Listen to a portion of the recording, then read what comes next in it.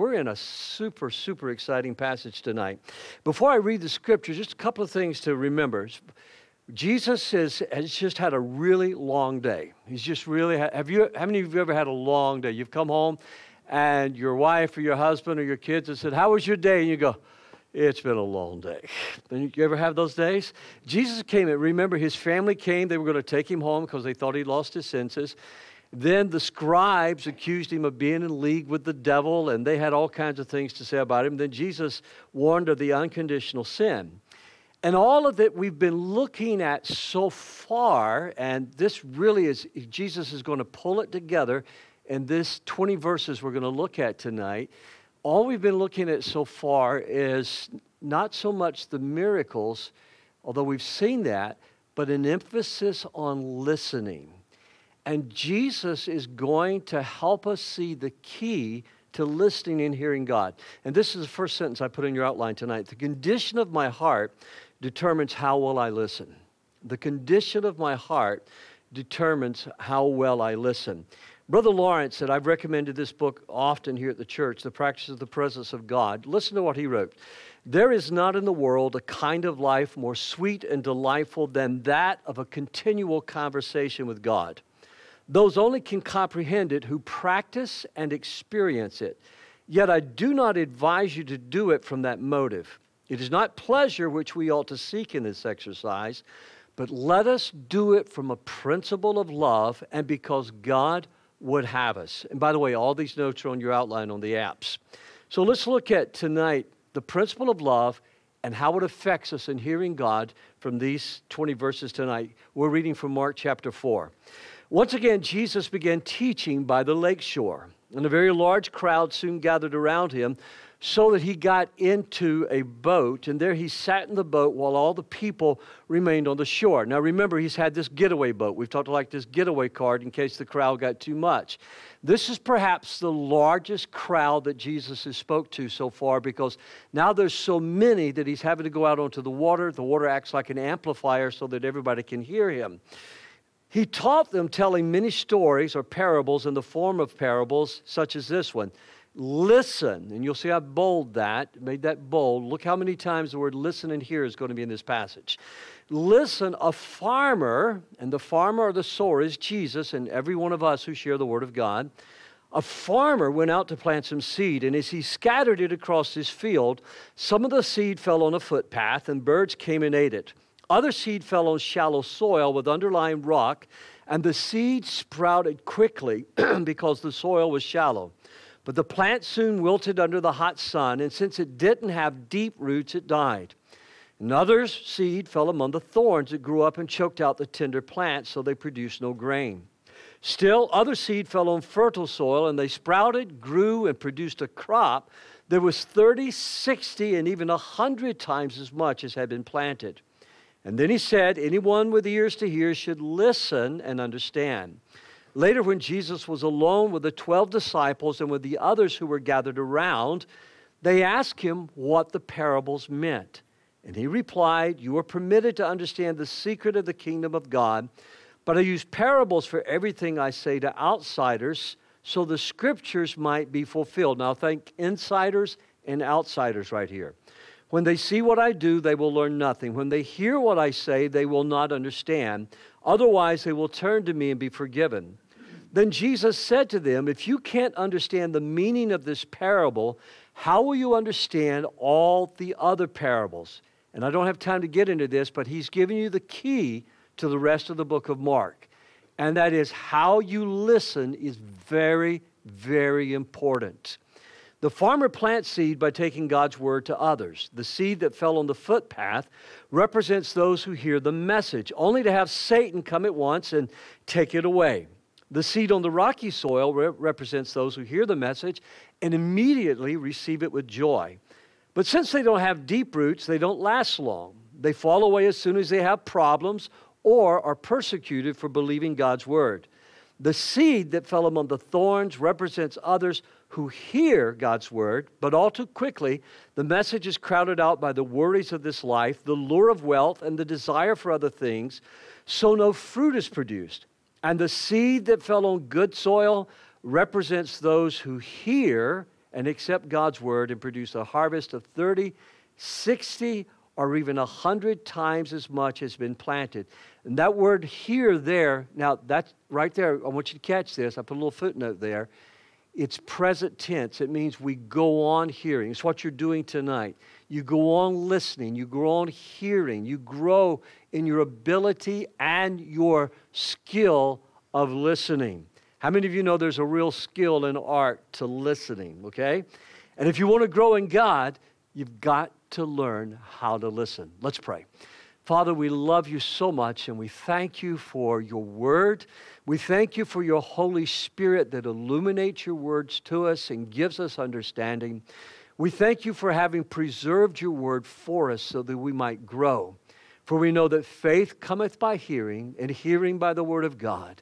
But we never want to forget, Lord, that principle that Jesus taught us, the great commandment to love you with all of our heart, soul, mind, and strength. For it's in Jesus' name I pray. Amen and amen. When you read Mark chapter 4 and verse 1, you can't help but think back to the Shema that our Jewish friends quote every single day of their life. Jesus quotes it in Mark chapter 12 and verse 29. The most important one, answered Jesus, is this. Read it with me.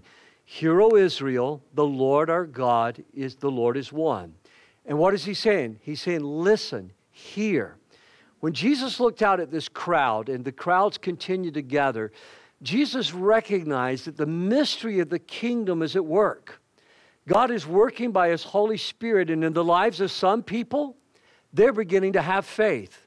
In the lives of some people, they're beginning to believe in Jesus as the Messiah. But in the lives of others who are hearing the same message, they're hardening their hearts against God, and they're choosing not to believe.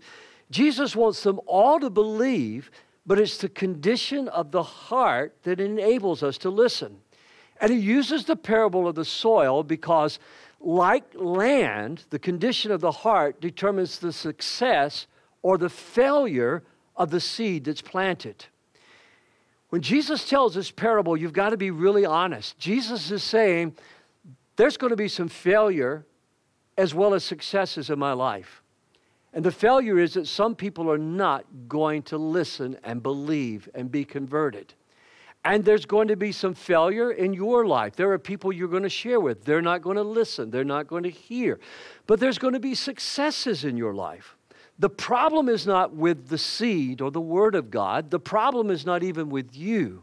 Although I do think it's majorly important that you and we build relationships with people and they see Christ modeled in their lives before we start trying to speak to them. Today I was surprised at the number of people who came up to me with a question about faith. That would not have happened 20 years ago in my ministry here. But today, just having those questions moving in me, you live a life with people and you build that reputation with them. In Matthew chapter 13 and verse 12, listen to the words of Jesus. To those who listen to my teaching, more understanding will be given, and they will have an abundance of knowledge. But for those who are not listening, even what little understanding they have will be taken away from them. In other words, those who receive and act upon the Word of God, who act upon truth, God says, I'm going to bless them with more understanding of truth. Those who harden their hearts and reject the word of the Lord, they're going to lose even the little bit of understanding that they first gotten. You think of it this way. If I fail to use a muscle, somebody just told me recently after I was talking about the Daniel plan, they say, Pastor, you know what my biggest muscle is? And I said, no. They said, it's my stomach muscle. If I fail to use my muscles, then I'm going to lose the strength that they're able to do. We know if we fail to move and exercise, we lose 2% of bone mass per year after we turn 40 years old. So it's important that we do something to continue to condition ourselves. So what I hear Jesus saying is, he's encouraging me to listen, to apply myself to the Word, but he's also warning me about the dangers of hearing the Word of God and not applying the Word of God. And that's one of the reasons that either in the message we give you verbs and the point so that you know what to do with it, or we give you at the end growth work so you can take, sometimes when we're just doing, theological or doctrinal teaching that you know what to do and how to apply that to your life. So the only proper response for you and I, or for anyone who hears the word of the Lord, is an obedient response. God, I will obey. That's, by the way, can I say this to you? That's the only sane response. Nebuchadnezzar, who was a great builder, who was a great emperor, who was a great general. I mean, let's face it, as the world looks at it, Nebuchadnezzar built one of the 7 ancient wonders of the world, and yet he lost his mind. And he said, when my sanity was restored to me, then I praised the Lord. And then, he said, he began to worship God. So the most sane thing we can do is to listen to God's word and hear it. Only sowing, only sharing the word will lead to a harvest. Only sowing, only sharing the word will lead to the harvest. I believe in good works, but good works is not what leads to the harvest. I believe in feeding the hungry. I believe in educating those who need education. I believe in giving to those who need our help. But at some point, as we build that relationship, we have to share with them the faith that we have. Jesus said in Mark chapter 1 and verse 38, we must go on to other towns as well, and I will preach to him too. This is why I came. Mark chapter 2, verse 17, Jesus again. Healthy people don't need a doctor. Sick people do. I have come to call not those who think they are righteous, but no, they are sinners.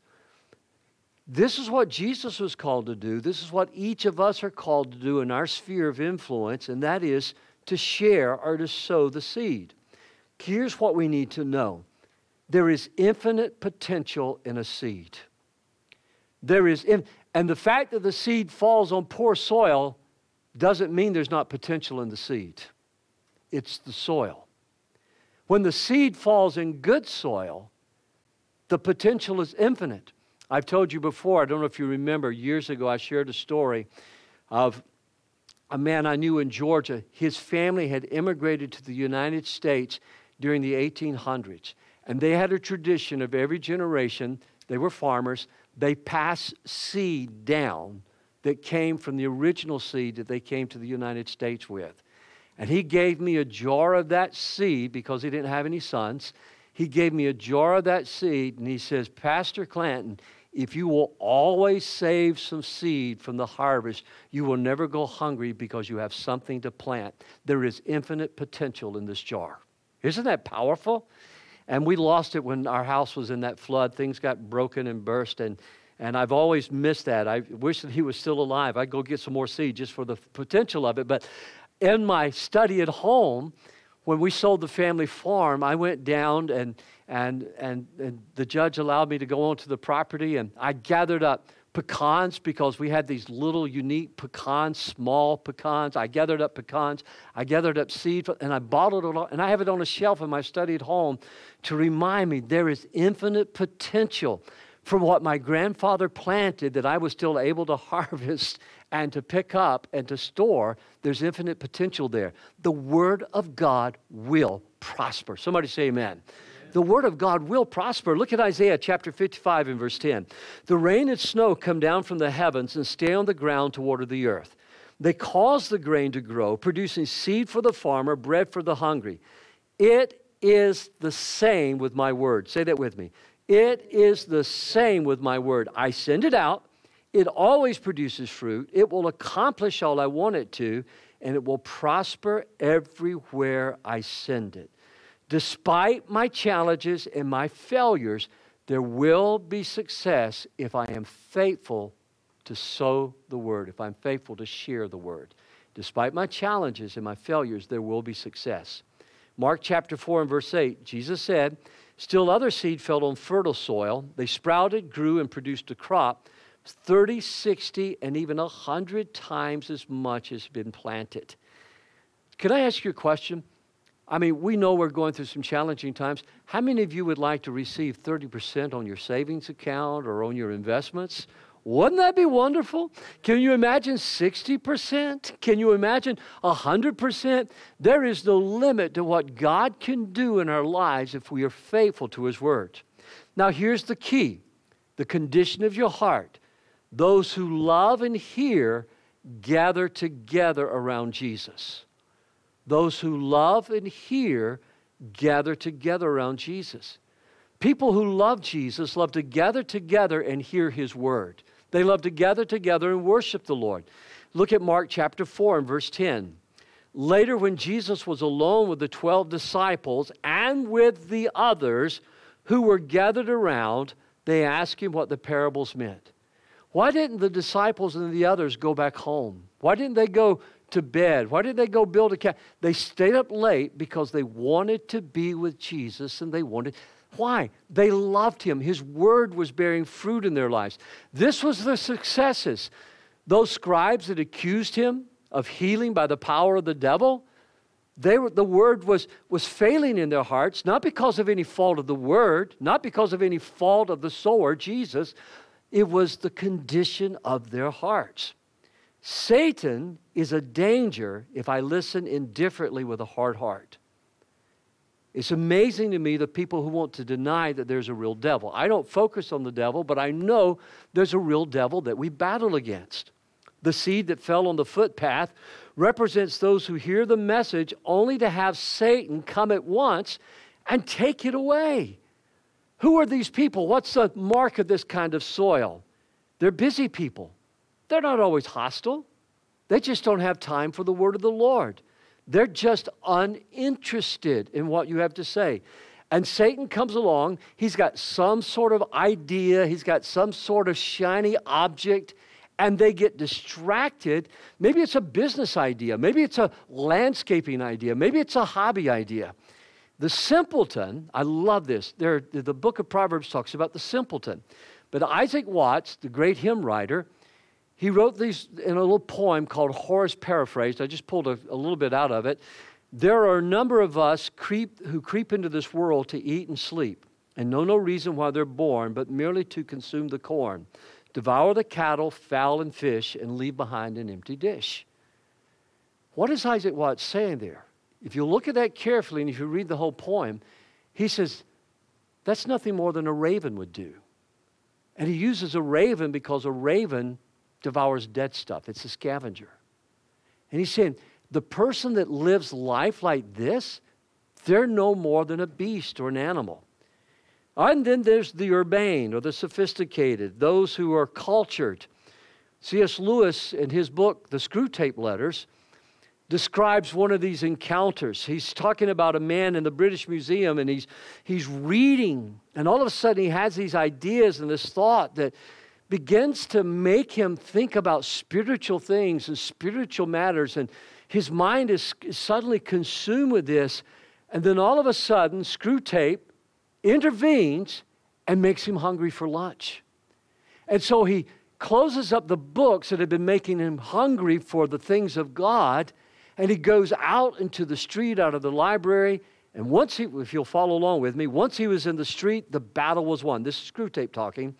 I showed him a newsboy shouting the midday paper and a number 73 bus going past before he reached the bottom of the steps. I had got him into an unalterable conviction that whatever odd ideas might come into a man's head when he was shut up alone with his books, a healthy dose of real life by which he meant the bus and the newsboy was enough to show him that sort of thing just couldn't be true.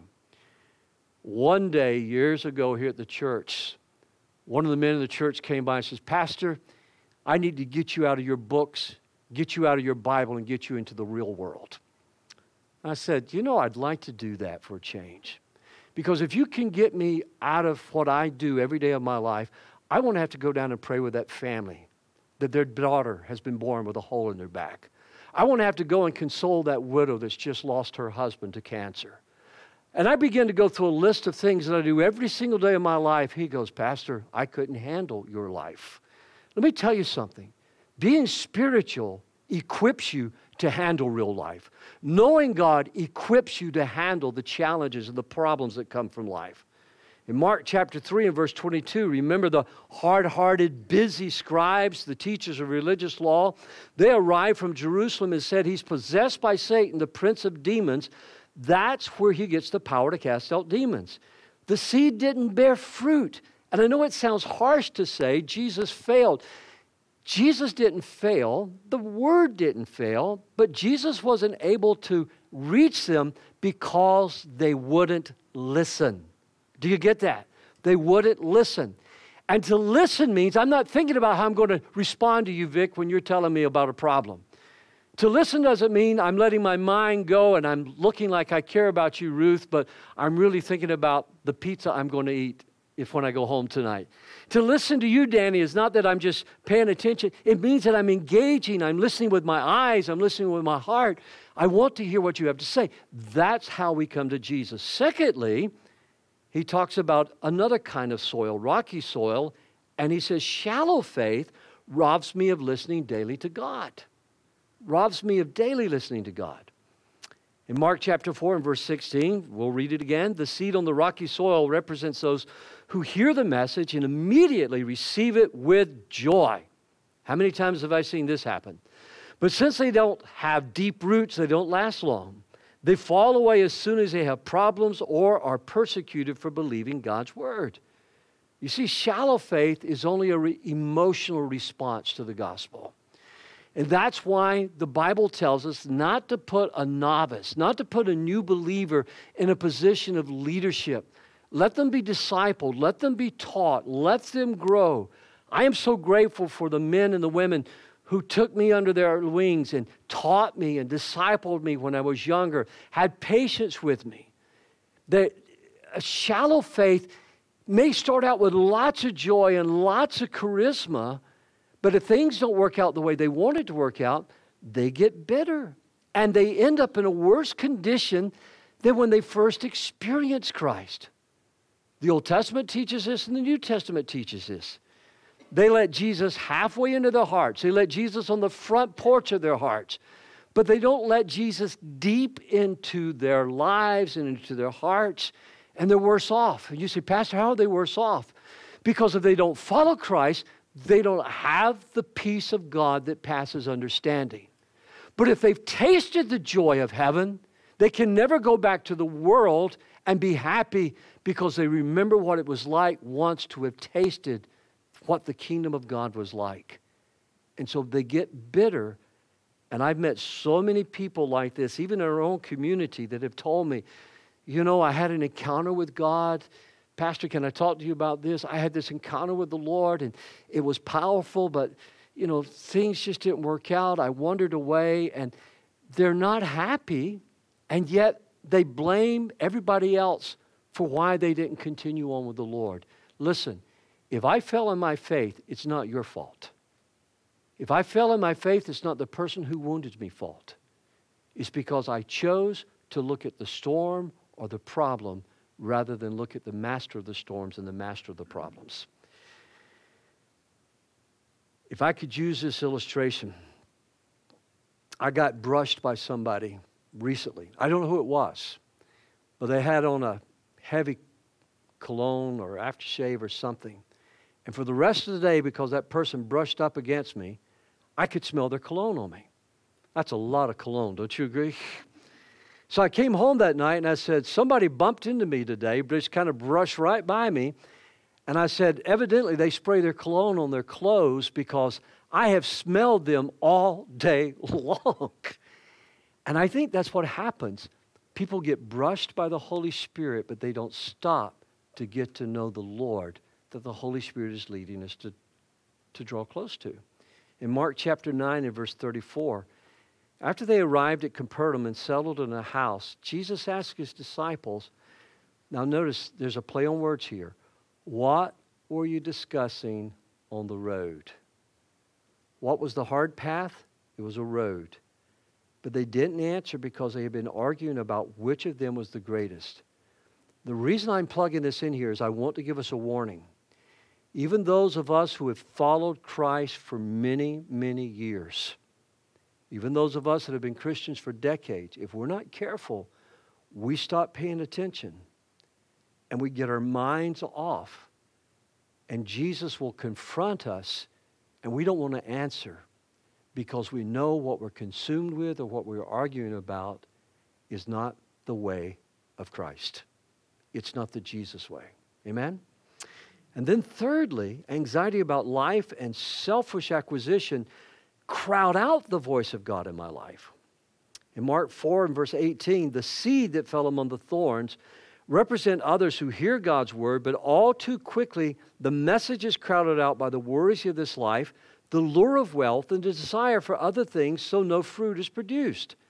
Listen, the Bible never condemns riches or pleasure. Look at me. Don't miss that. The Bible never condemns riches or pleasure. The Bible condemns living for riches or pleasure. Who are we to live for? We're to live for Jesus, exactly right. But if we are living for that, then we're pulled in all kinds of directions. We want to keep up with the Joneses. We want somehow or another to buy things that we really don't need, to impress people we really don't like with money we don't have. You know, it's this whole spirit of the age that we're living in.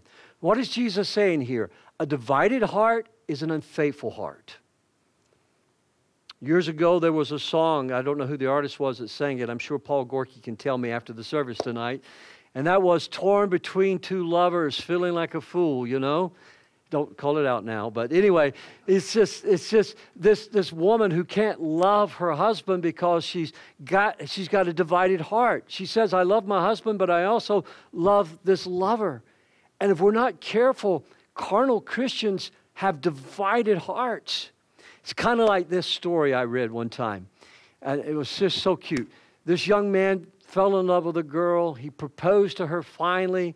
And he said, listen, I love you. I want to marry you. I want you to be my wife. I know I'm not rich. I know that I don't have a Rolls Royce and a yacht like Johnny Brown does, but I still want you to be my wife. And the young girl looked at me and says, I love you too, but can you tell me a little bit more about Johnny Brown?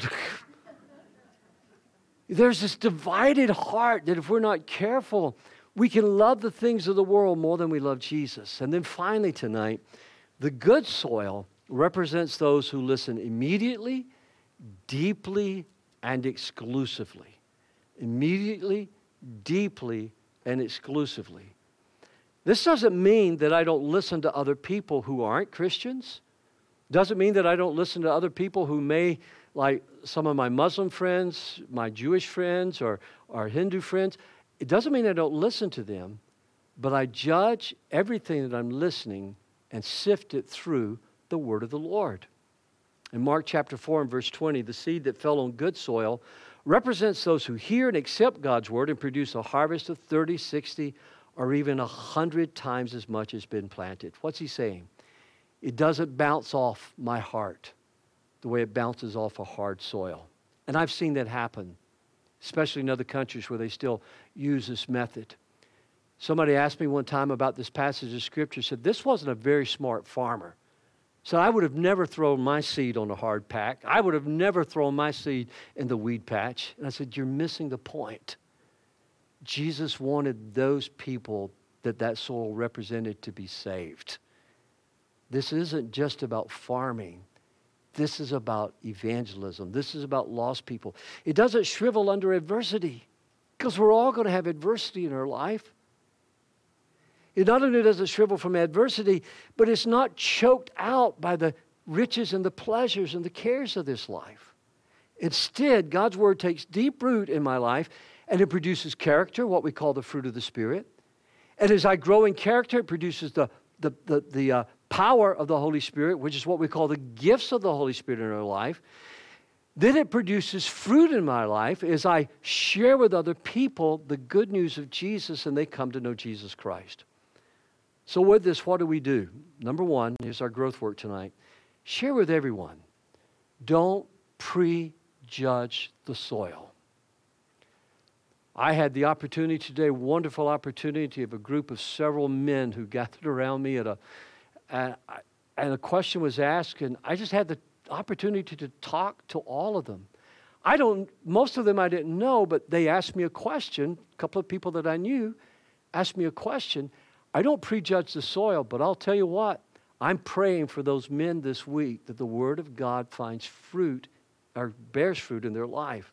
By the way, the 4 soils are not percentages.